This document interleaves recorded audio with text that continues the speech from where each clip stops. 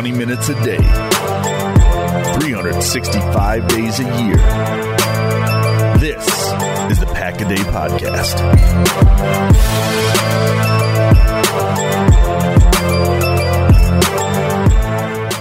Hello, everyone, and welcome back to another episode of a Pack-A-Day Podcast, wherever you may be and however you may be listening. Thank you so much for making us part of your day. My name is Nick Schmitz, and I am your host, and it's been a while since I've been on the podcast.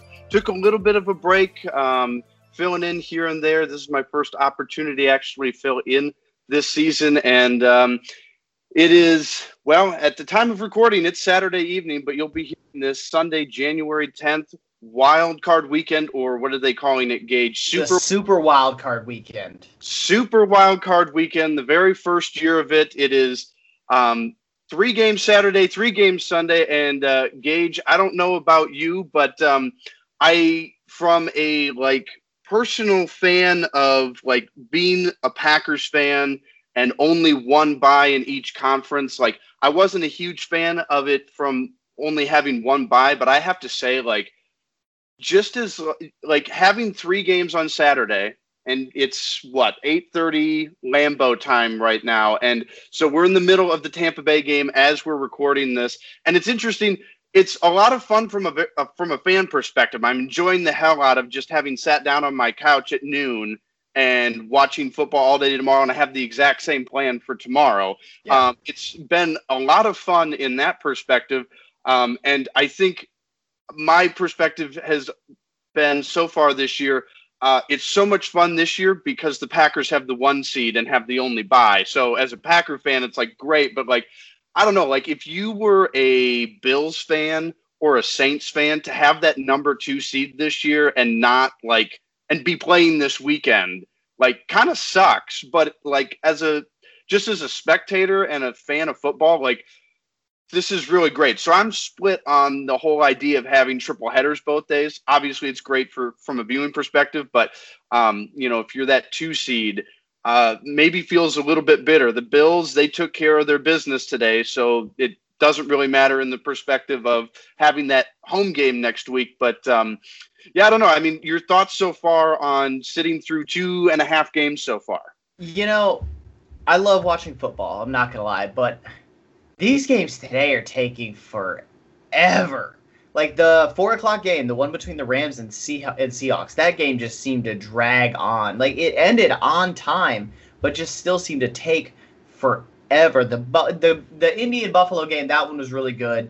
For those that don't know, I live in Indiana, so there's a lot of bitter Colts fans around me, and I know that everyone's after Frank Reich's job because he went for it on 4th down in the red zone instead of kicking the field goal, and Rodrigo Blankenship missed the field goal, and those would have won in the game, but whatever. That game was fun to watch. That Rams-Seahawks game was just gross from start to finish, man. And then I have the game pulled up behind me between Tampa and Washington, and I'm interested to see if Washington's able to do a little bit better. They're down 11 right now. They'll get the ball to start the second half. I think that Heineke's looked decent. He's not great, but against a good defense, he's not looked bad. So I'm enjoying getting to watch football, but I've been reminded how fast or how slow playoff football is. All year long, it's points, big explosive plays. So far, it's just been slogged fest, man, for 3.5, 4 hours, just dragging on. And you're going to sit there and you're going to watch because you have a problem and you can't look away from what's going on. And that's exactly why we have this right now, is because the NFL is very aware of that. The NFL knew that people would be upset, like I sort of was with the 2 seeds not having a bye this year, but they knew. They're like, you know what? You're going to sit down and you're going to watch it and you're going to consume it, and we can make more money out of it. So, yes. But it's interesting that you said, especially with that Rams-Seahawks game, we're gonna kind of look back at the games here a little bit, but it was kind of a hard watch from my perspective, but the scoreboard wouldn't make you think that it was an odd game to watch. It kind of looked almost like what you'd expect out of the regular season, 30-20 Rams, but it was very defensive football. Seattle kind of getting a garbage touchdown at the end there. But let's go all the way back to the start of the day. Buffalo, Indy, Buffalo 27, Indy 24. Gage, just kind of your initial thoughts of that game. Buffalo making, well, not history, but I mean, kind of a big day for them in the sense that their first playoff win in 25 years. I mean, I was 3 years old. They actually did make a little bit of history. Fun fact. So Josh Allen is the first quarterback in history. That's not recent history. That's not in X amount of years. That's ever to have 300-plus yards, 50-plus rushing yards on the ground, and complete over 70% of his passes. No quarterback ever has done that in a playoff game. That's actually interesting given, you wouldn't expect Tom Brady because of the rushing yards, but, I mean, you'd think that maybe Aaron Rodgers would have done something like that at some point in his career. And, I mean, Patrick Mahomes, very limited in playoffs appearances so far, but even the fact that he hasn't done it. But I think it's the percentage of passes. That's the main part, because you factor in the fact that you're playing great defenses, and you're playing the best defenses all year. We'll talk about it in a bit. Russ looked bad, but you're playing good defenses. It's hard to complete passes. So he completed over 70% of his passes here. I'm sure that there's been a quarterback to do the 300 yards through the air and 50 yards on the ground. My guess is it's that completion percentage one that's kind of held him back. All right. Well, yeah, but for the Bills, first playoff win in 25 years. Congratulations to them, Indianapolis Colts fans. It's one of those things. Great season, but under the old playoff format, you wouldn't have been here in the first place. So it was a fun game to watch. Interesting, though, Gage, I want to get your thoughts real quick. The Colts at the end of the first half going for it on 4th and goal instead of kicking a field goal. I kind of understand the thought process there. Indianapolis having a pretty good defense, thinking that, Buffalo up until that point, they'd scored one touchdown, but they'd kind of had a little bit of trouble moving the ball. And you're thinking 96 yards in what, 2-ish minutes? I can't remember if it was It was a little over 2 minutes. Over 2 minutes. You probably aren't thinking that's going to happen.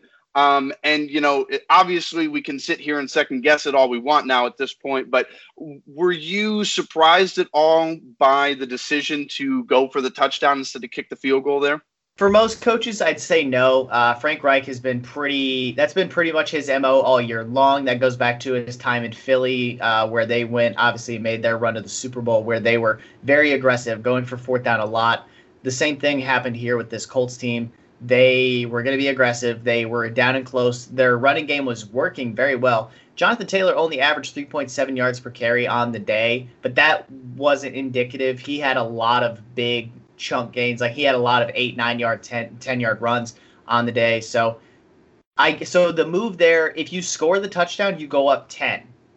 And if you don't score, now Buffalo, like you said, has to drive 96 yards in 2 minutes. While that's possible, that's not just easy and cake and doable. And it even took Josh Allen had to run in the touchdown. He didn't even throw that one. So I don't mind the call, and I think that if this game ends in either a Colts win or it ends in or if the Colts get blown out, no one's second guessing that move. It's only because the Colts lost that anyone's second guessing it. And it's the classic hindsight is 20/20 situation. Right. Well, and I also don't think it's, we're kind of a little bit, I would say more so on the side of it's leading the change already, but you're seeing coaches do this more often now. Matt LaFleur being a great example. Kyle Shanahan in San Francisco of when you get down there, that idea of your opponent, if you don't score, your opponent's got to go 90 some odd yards, whether it's from the 1 or a little bit further back. So it seems like we're seeing more coaches do this now, going for it on 4th down in that goal to goal situation. So I don't think it's necessarily as big of a surprise these days. And like I said, we're a little bit in that transition period, but I mean, you say they lost by 3, but you also assume that the rest of the game plays out the exact same way to get to the point of 27-24. And then, in the second half, it was really interesting. Buffalo at one point was up at 24-10 near the end of the third quarter there. And then, I kind of thought it was over after that Diggs touchdown when they went up 24-10. Indianapolis obviously comes storming back.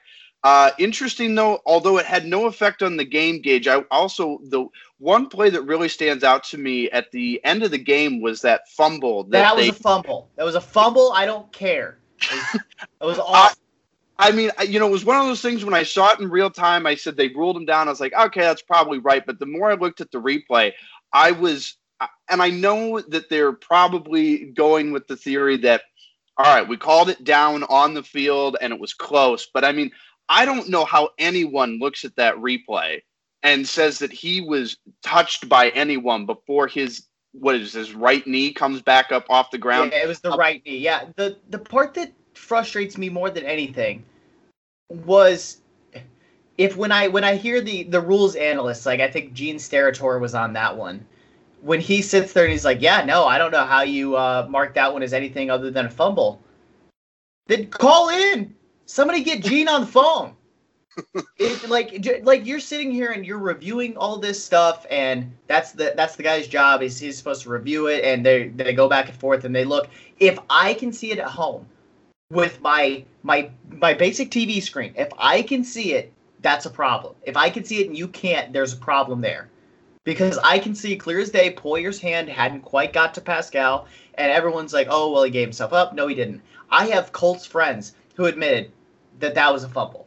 Like, people, whenever bias is involved, if I can hear a biased person admit, yep, that is the case, like the call should have gone against us, that tells me that there should have been no way that call was missed. Like, if Colts fan says, oh, no, that definitely wasn't a fumble, different story. But all of the ones I talked to were like, oh, yeah, no, that was a fumble. We got a lucky break there. So ultimately, the Colts got a lucky break there and shouldn't have even had the chances that they did at the end of the game. I know Rodrigo Blankenship should have hit his field goal.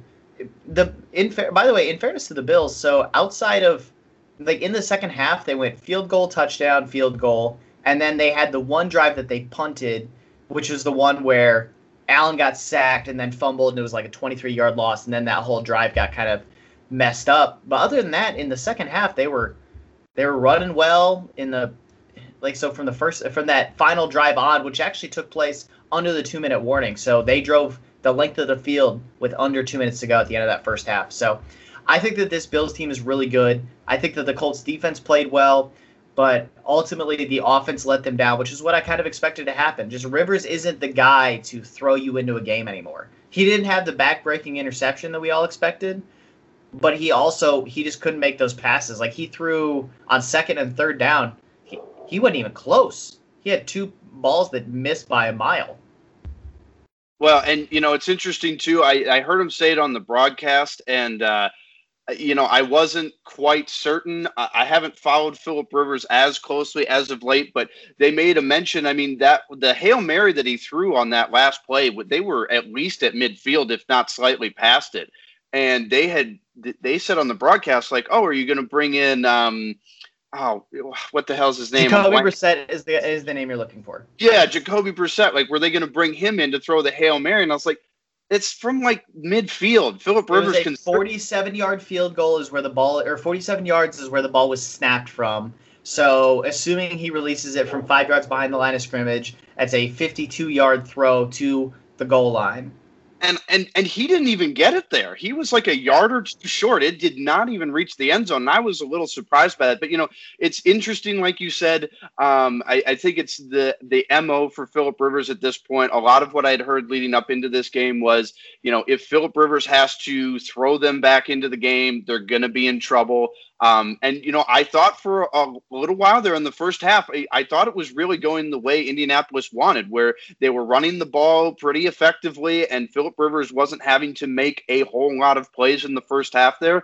And then, in the second half, I mean, I actually, once Buffalo got up 24-10, I was like, I don't really see any way in which Indianapolis comes back. They made a game of it, but I mean, ultimately, you see there in the end, I love Phillip Rivers to death. I really do, but just fall a little short there. So that was the first game. As far as the Packers are concerned, right now, doesn't really mean much to them other than Buffalo could potentially be a team they see if they make it all the way to the Super Bowl. Let's move on to a game Packer fans are a little bit more interested in, Seattle and LA.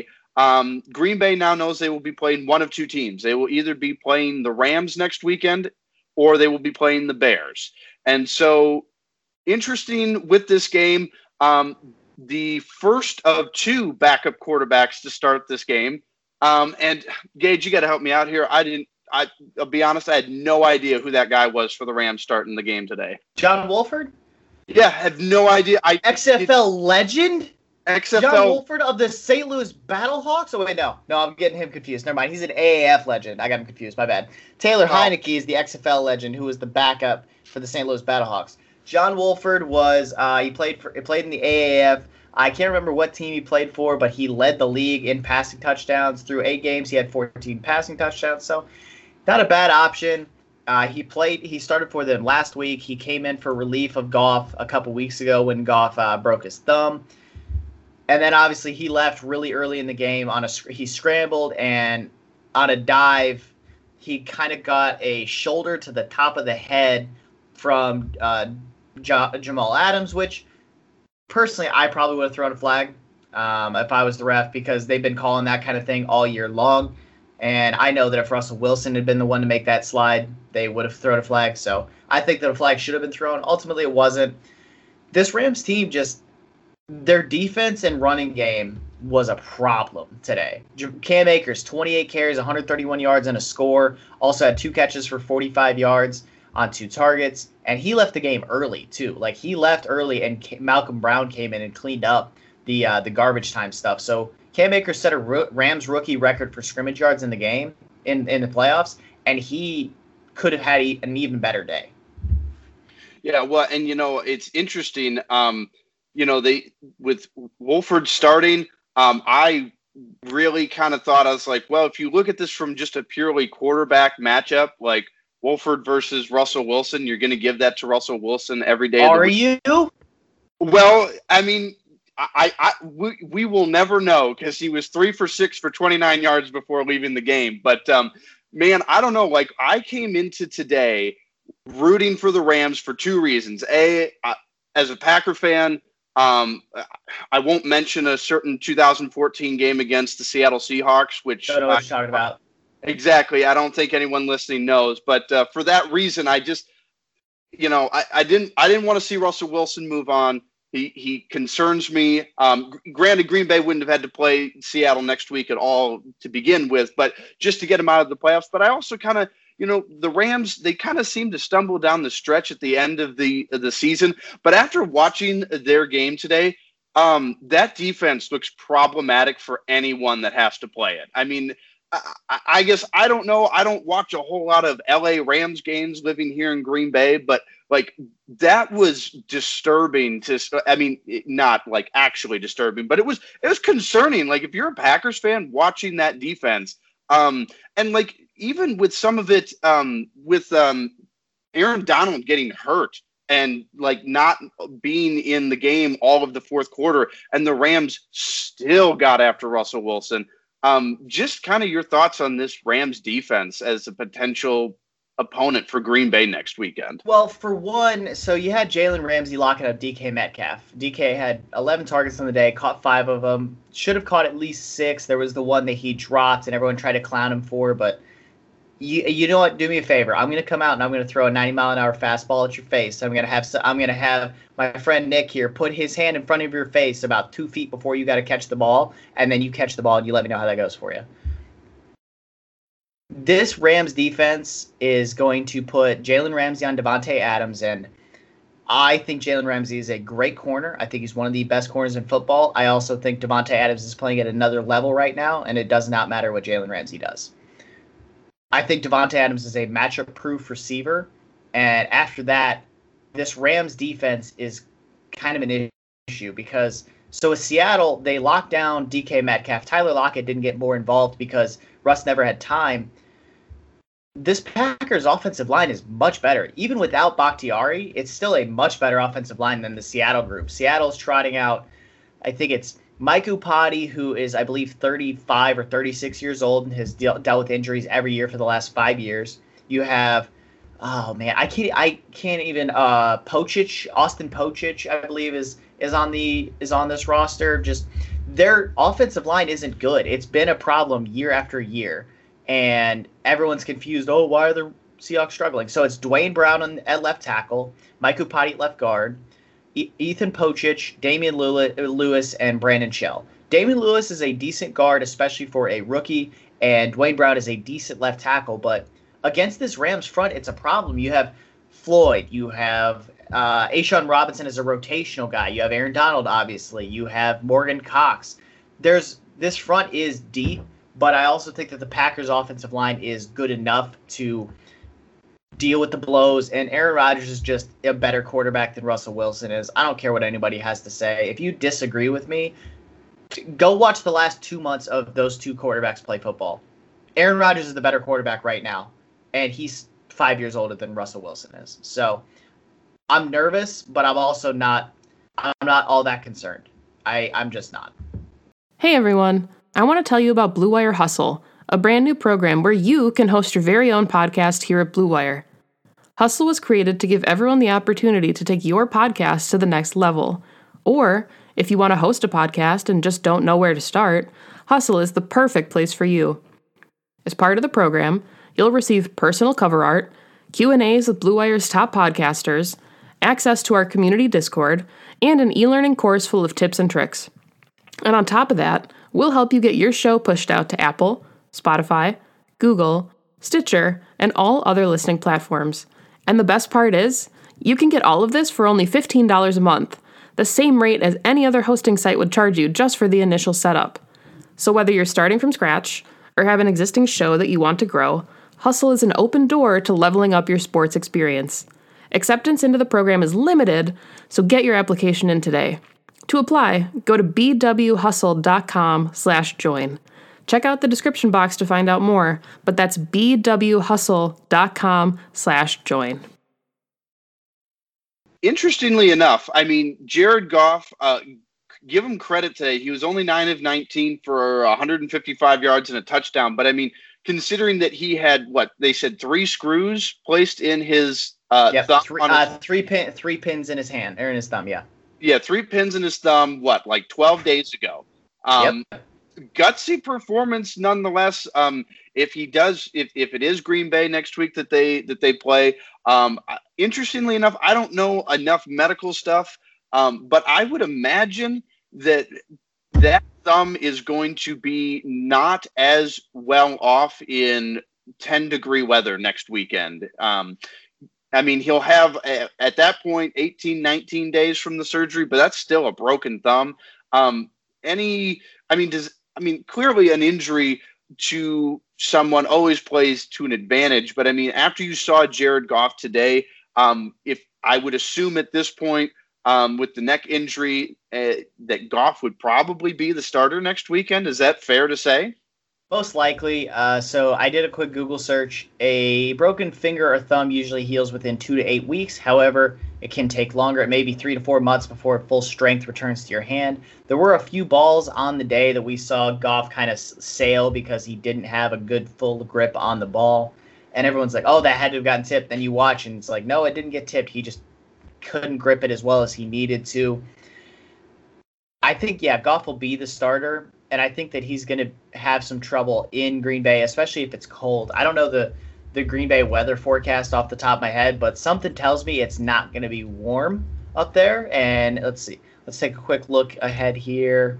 I don't get Sunday weather. I get Saturday weather. It's cloudy and cold. So next Saturday, it's supposed to be 25 degrees is the high, and next Sunday, it's supposed to be 25 with a 30% chance of snow. Okay, so I think that'll cause an issue for Goff. What Green Bay will need to do is the same thing they did against Tennessee.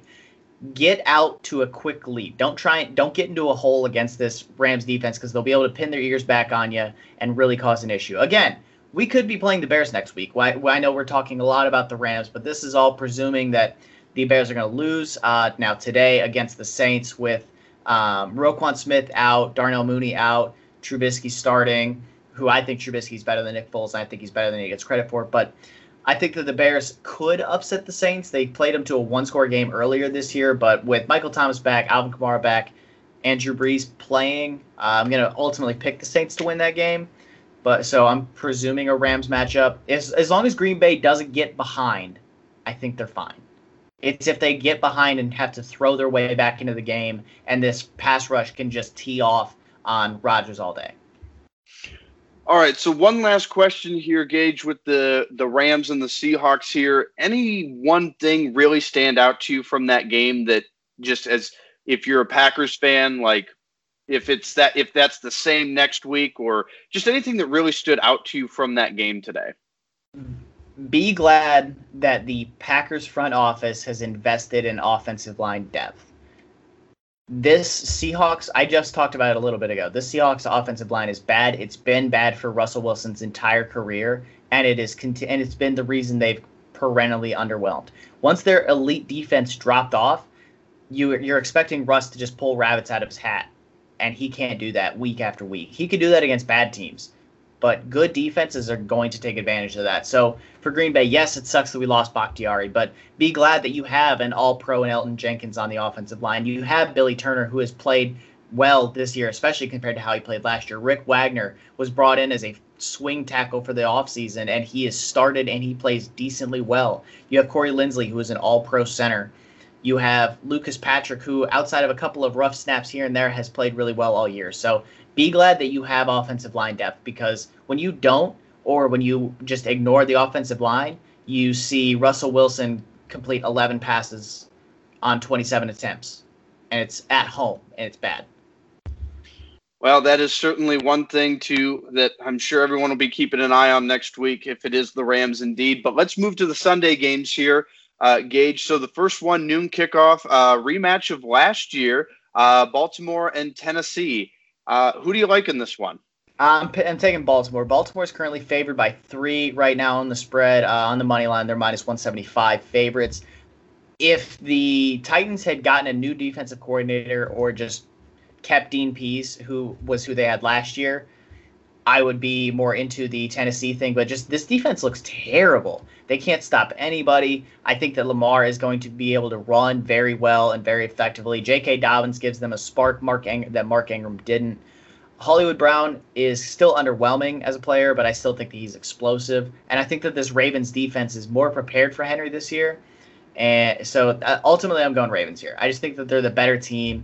I think they're going to have their full reserve of weapons, and especially on defense, they're going to have Marlon Humphrey, Jimmy Smith, and Marcus Peters all active. So other than A.J. Brown and Corey Davis are a good duo on the outside, and Derrick Henry's obviously good, I don't think that they have the defense to match up.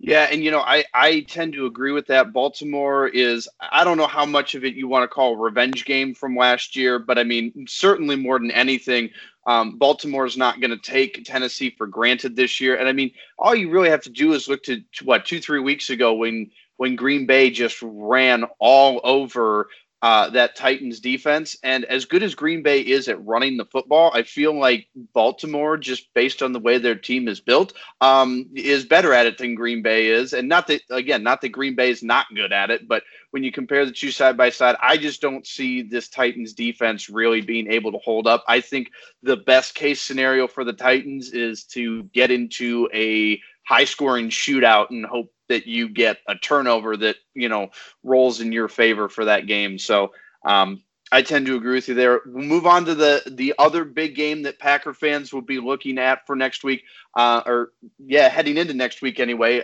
Bears and Saints.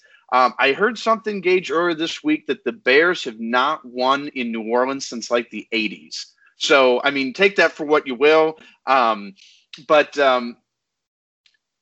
it's an 8-8 team versus the 12-4 Saints. I assume we're all, for the most part, as long as we're not talking about the spread, we're taking the Saints here, I would assume, right? Yeah. I've been a somewhat of a Bears proponent this year. I've been anytime someone just tries to rag on the Bears and say, oh, the Bears are bad, whatever, they're the classic Bears still suck, whatever. The Bears aren't as bad of a team as everyone makes them out to be.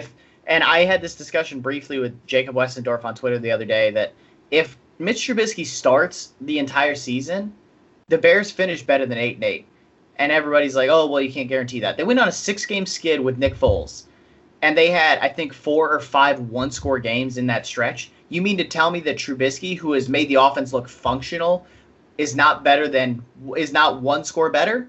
You tell me, like, they could have flipped maybe one of those, maybe two of those games, and they finished 10-6 instead of 8-8, and then they are fighting for. And since they beat the Bucks, they would have been the 5 seed, and then the Bucks would have been playing, and then the Bucks would have been the 6th seed, and then the Rams would have been the 7th seed. So it's all like it's just those little things that could have happened. I don't know the history on the whole Bears losing or beating. So let's see. The Bears beat the Saints in 91 in New Orleans, and then they lost to the Saints in 83. Okay, so it looks like no. So it was 91. 91's the last time the Bears have won in New Orleans, it looks like, based on your statistic. Okay, and I heard that on the radio, and 80s, early 91. I mean, it's been forever since they. It's a while, yeah, still a while. It's been a while, although that doesn't mean anything necessarily, but just an interesting thing. But, I mean, I would agree. I think Mitch Trubisky makes this offense much better than Nick Foles does, and my biggest reasoning for believing in Trubisky over Foles is the fact that their offensive line isn't what I would call stellar in Chicago, and Mitch Trubisky's ability to actually move the pocket and, extend plays with his feet really, plays in well to that not having a fantastic offensive line. And I mean, 8-8, yes, I would say they're probably a little bit better than that record. Obviously, their defense is not something that you want to fully mess with, but I mean, New Orleans was a team last year, Gage, that, I remember they came in as the 3 seed. They played the Vikings in the wild card round. And I kind of thought the same thing last year with the Saints, that they would walk into New Orleans in wild card weekend and pretty much roll right over the Vikings. And that didn't happen. And so, I mean, is there any concern with this Saints team? I know Breeze he's had injuries again this year. Obviously, he's not getting any younger. Is there any worry with fatigue for Breeze and the Saints? I mean, I guess more so than anything, this isn't necessarily going to be a walk-away game for the Saints, is kind of what I'm thinking for tomorrow. Yeah, the spread's plus 10, like for Chicago. I don't have any money on this game yet. I'll probably get some money on it in the morning. I would feel confident in the Bears covering that. The only thing that's going to make the Bears get blown out in this game is if Trubisky or the offense turns the ball over a lot. And everyone's like, oh, well, that's definitely going to happen with Trubisky. Trubisky has a 2-to-1 touchdown to interception ratio this year, which it's not perfect, but it's not bad. He had like a key fumble in the what was it, the Minnesota game or the Detroit game? I think it was the Detroit game. I don't know. He had a key fumble late in one of those games, and it resulted in a loss. Oh, yeah, it was the Detroit game at home. Yeah. Yep. Yeah, so there was that game, and they should have won. He had a key fumble there, whatever. Other than that, he's played really well since he came back. If you're a Saints fan and you're just like, oh, yeah, we're going to roll him, you're basing it entirely on your defense. You can't have confidence in this offense the way that Drew Brees is playing. Unless he's just going to hyper-target Alvin Kamara and Michael Thomas, who is now back, you have to be worried because Drew Brees' arm has looked not good. Everyone was saying that this Saints team is the favorite to win. The only way they're the favorite to win the Super Bowl this year is if their defense drags them there. And with Trey Hendrickson still dealing with an injury, your starting center is out for the rest of the year. He's on injured reserve. You have a lot of question marks here. Drew Brees could disappear at any time. Also, Taysom Hill continues to get touches, which he should not. So, that can cost you the game. Just go ahead and ask Taysom Hill about the Packer game this year. Yes, Green Bay won that game and had other stuff that they did right, but that play swung it. That fumble at midfield swung the game in Green Bay's favor. So I think that the Bears have a chance to win this game. I legitimately do. Like I said, I've been really high on the Bears this year compared to a lot of people, especially in the Packer world. I think the Bears are better than they get credit for. They're an 8-8 team, and I think that they have a chance to cover the spread tomorrow at plus 10. And I think they have a chance to win because their defense is good. Roquan Smith is out, which isn't great, and Buster Screen's out, which isn't great. But since the Saints only have one wide receiver anyway that Drew Brees throws to, it doesn't matter how many corners you're missing. He only throws to one person.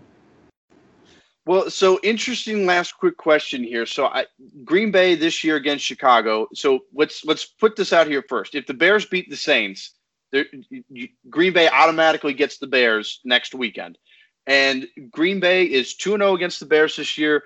They kicked the ever-living crap out of them in Chicago or in Green Bay right after Thanksgiving. And then just last weekend, I guess I don't know how people kind of looked at it. The scoreboard said it wasn't necessarily as kind of close as it felt about halfway through the third quarter there. But Green Bay beating them twice this year. There's that old adage, Gage, of you don't want to play a team. It's hard to beat a team three times in the same season. And if Chicago beats the Saints, that's what Green Bay is going to be looking at. They're going to be looking at beating a division opponent for the third time in the same season in order to move on to the NFC Championship game. It's interesting. Part of the reason why I thought the Rams could beat the Seahawks today was literally because they were a division opponent.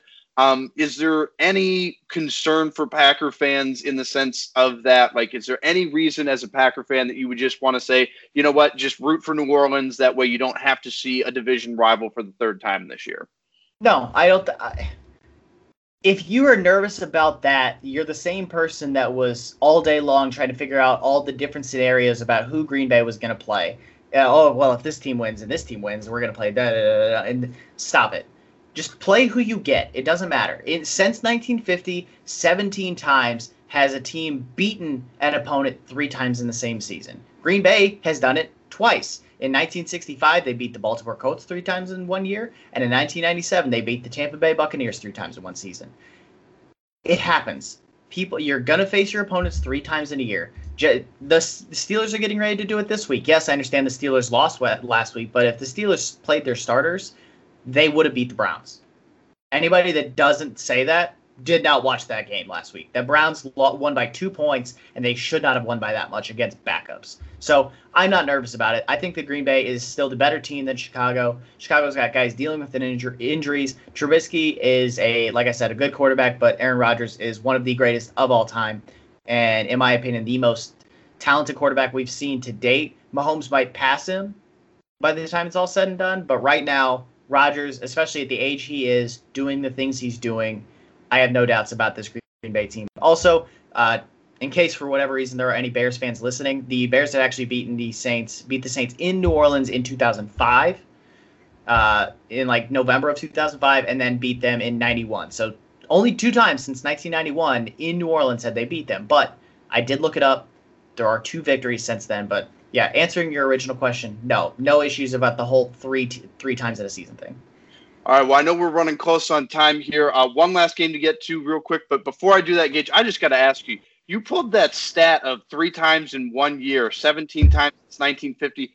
Where do you find that? You just Google that or Google? What? When you're sitting there talking and vamping, I'm Googling. That's what I'm doing. So people, like, my mic is very sensitive and picks up stuff, so you will hear me clicking or you'll hear me typing on my keyboard. And that's what I'm doing often. Like, I know some people on other podcasts, they're like, oh, well, I have a whole show sheet with all my information. I'm like, yeah, no, I don't do that. If there's a specific stat I want, I will make sure to have that written down. But most of the time, I'm Googling it and getting it on the fly, which is what I did here. I Googled how many times has a team beaten an opponent 3 times in one season. It was the top result, 17 times since 1950, the most recent of which was the Cowboys beating the Eagles in 2009. There you go. Google. What would we do without it? We would all perish and burn if we did not have Google. Probably. That's probably very true. So, all right. Well, one last game to get to here real quick before we wrap up. I'm sure we are way over on time, but real quick, Cleveland and Pittsburgh tomorrow night. First time Cleveland's been in the playoffs since, 2007, I think it is. And Pittsburgh. No, it's longer than that because they should have made it in like 2007, and they didn't because of tiebreakers. They went 10-6 that year. It was the Derek Anderson year. I think this is the first time since 2002. 2002. All right. So regardless, it's been a very long time for them as well. So again, you got another division opponent, third time in the same season. They just played each other last weekend. And I mean, this is one of those games where I feel like it would have been interesting to watch if everything was fine and copacetic, but with all the injuries and COVID and everything for the Browns, I mean, it's still an NFL game. It's still the playoffs. But, I mean, are we looking at this game as probably the not least entertaining, but the one that we probably are dismissing the most just due to everything? I mean, with everything, I mean, the Browns don't even have their head coach for this weekend, which, I mean, some people say that's more overstated than it needs to be, but I mean, that's got to be difficult to go into a playoff game for a franchise that hasn't been there in 18 years and not have your head coach. I mean, or offensive coordinator. They're both out. Yeah, so I mean, they've got so many COVID issues there. I mean, more than anything, if I was Pittsburgh, I'd just be more worried about having to win the game and get out of there without contracting more COVID from someone. But I mean, I'm assuming this is a Pittsburgh game all the way, just given all the issues that Cleveland's facing coming into this game. Yeah, it sucks. Like you said, this is the first time the Browns have made the playoffs since 2002. This is their third playoff berth since 1990. So in the last 30 years, so like if you're 30 years or younger, this is only your third time seeing the playoffs. And one of those came in 1994. So if you're like 20 years old, this is only your second playoff berth ever, and you don't even remember the first one because you were 2 years old. So it really sucks for the Browns because their injury report is like right now is out with COVID. They have an injured reserve for offensive lineman. They have a neck injury, illness injuries. They have COVID out the wazoo for coaches and players alike. It's unfortunate for them to have a good season and then get this far and then the entire thing to get derailed because of this. Granted, from what I've heard, the reason that they're having all this COVID issue is more their fault. They weren't doing what they were supposed to be doing, similar to the Broncos quarterback situation when they were busted for like everybody hanging out too close and not have a mask on. From what I've heard, the Browns were doing something similar. They were hanging out too close, didn't have masks on, and it came back to bite them. But yeah, the Steelers, for it being an old team, which they are, surprisingly healthy. Joe Hayden got COVID, was out last week, and then might miss this week. But other than that, there's no one on the injury report. There's just nothing there. And I'm like, how are you guys old and were beat up all year long and you're just magically have nothing this week? Well, the one thing I will say for the Browns, if anything, I mean, and I don't know, this is all just looking at certain statistics and thinking, where does it break for the Browns? I mean, is it concerning for Pittsburgh at all that you started the season 11-0 and in the last 5 weeks they've only won one game? Now, granted, we did mention last week that, yes, if Pittsburgh had played their starters, I don't think there's any reason to believe Pittsburgh wouldn't have won that game. But I mean, you're still, if you exclude that game, they're 1-3 in games. And the one that they won was against the Colts, which, I mean, wasn't overly, I mean, they shouldn't have won that game. The Colts should have won that game. The Colts blew it. Exactly. So, I mean, you're looking at a team here in Pittsburgh that, yes, they're healthy. The 3 seed, they're 12-4. They started 11-0 though, and you're talking about a team though that maybe should have finished the season 11-5. All things considered. So, I mean, is that anything that Cleveland, not necessarily that Cleveland can build on, but is it any type of concern that like this is not the time of year for any football team where you want to be saying, yeah, we're one in what is it? 4 in the last 5 weeks. I mean, that doesn't necessarily mean that that's not going to change come tomorrow. But I mean, is that an issue? Are you worried at all if you're the Steelers about that? Like, I subscribe to the idea that you want to be playing your best football at this time of year. But at the same time, I also have to factor in the Steelers were the only team in the NFL this season that did not have a typical bye week. They had 1 week where it turned into their bye week, but they practiced up until like Friday, and then the game got canceled. And then they had another week where their original bye week was supposed to be. They obviously had a game that week. So the Steelers played just nonstop. Like, they did not have a week off, whereas every other team had at least 1 week off. So for an older team to not have a true bye week, I think that did pose an issue. And if they were playing a team that wasn't dealing with all of this COVID stuff, yeah, I'd be concerned. But with your two of your starting offensive linemen dealing with injuries, and it's both your left side. You have Wyatt Teller and Jack Conklin, you have Wyatt Teller on the right side, on the left side, and Jack Conklin on the right side. Those are big issues. And if neither one of those guys play, which Jack Conklin did not practice on Friday, that can cause you a serious issue because you're a running team. That's what you want to do. And if Nick Chubb can't get going, the Steelers are just going to pile it on. If the Steelers were playing a team such as Baltimore or Tennessee that was at full strength, I would be really concerned. But against a Cleveland team that's missing half the roster and coaching staff to COVID, I'm not super worried about it. All right, one last question before we wrap up here. It's a great talking point for everyone to talk about, but any concerns with Juju Smith-Schuster's comments about the Browns being the Browns and gray faces? That, you know, any concern? He's been very controversial this year with his dancing on the logos, and I think the dancing on the logo. Anybody that's mad about it, you're old and stupid. And you need to go away.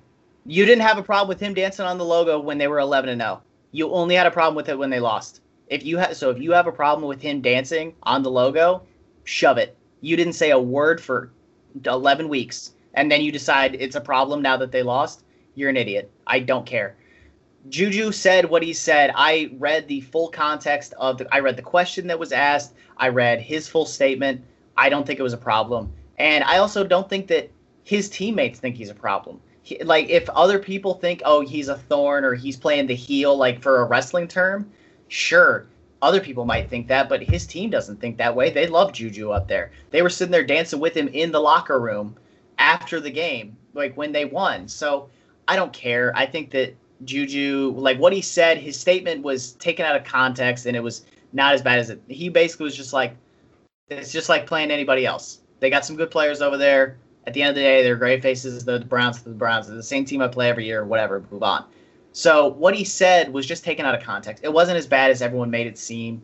And even if he has fun being the heel or being a thorn player, as long as his teammates don't mind, who cares? And if you, like I said, if you have a problem with the dancing stuff, you better have the receipts to show you had a problem with it from week 1, because I didn't hear a single word from anybody when they were winning. No one cared. As soon as they lost, then you wanted to come after him. You don't get to do that. You don't get to pick and choose when it does and is not allowed. Gage, if I remember right, you work at a hospital, right? I do. You should work in sports radio. That was a great response. Yeah, you should do this. You should do this for a living. Well, Nick, you know what? If anybody out there is hiring for sports radio, let me know. I am willing to talk about just about any sport under the sun, even if it's frickin' curling, man. Curling is electric. So whatever you got, you let me know. Everybody, my Twitter is Gage Bridgford NFL. Send anything in there, and if you have any job opportunities, I will be more than willing to look at them. All right. Well, hey, there you go. That's a perfect segue to wrap up the show here. I'm sure, Gage, we were way over on time. We talked before we started recording here. Like 20, 25, maybe 30 minutes at the most. I'm willing to bet we're probably pushing an hour here of some sort. We're only at 45. We're good. All right. You know, that's actually, considering we covered 6 games, that's actually not too bad.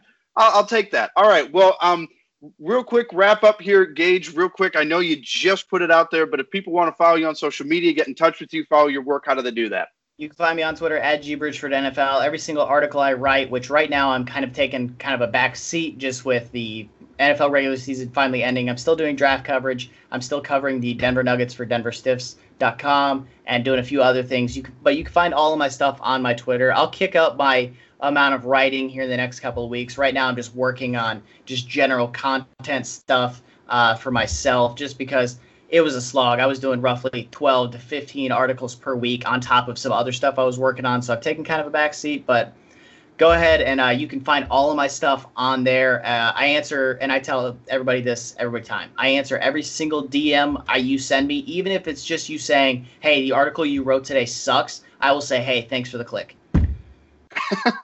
That is what we call a grinder right there. 12 to 15 articles a week. Absolutely love it. All right. Well, that's all the time we have for today. My name is Nick Schmitz.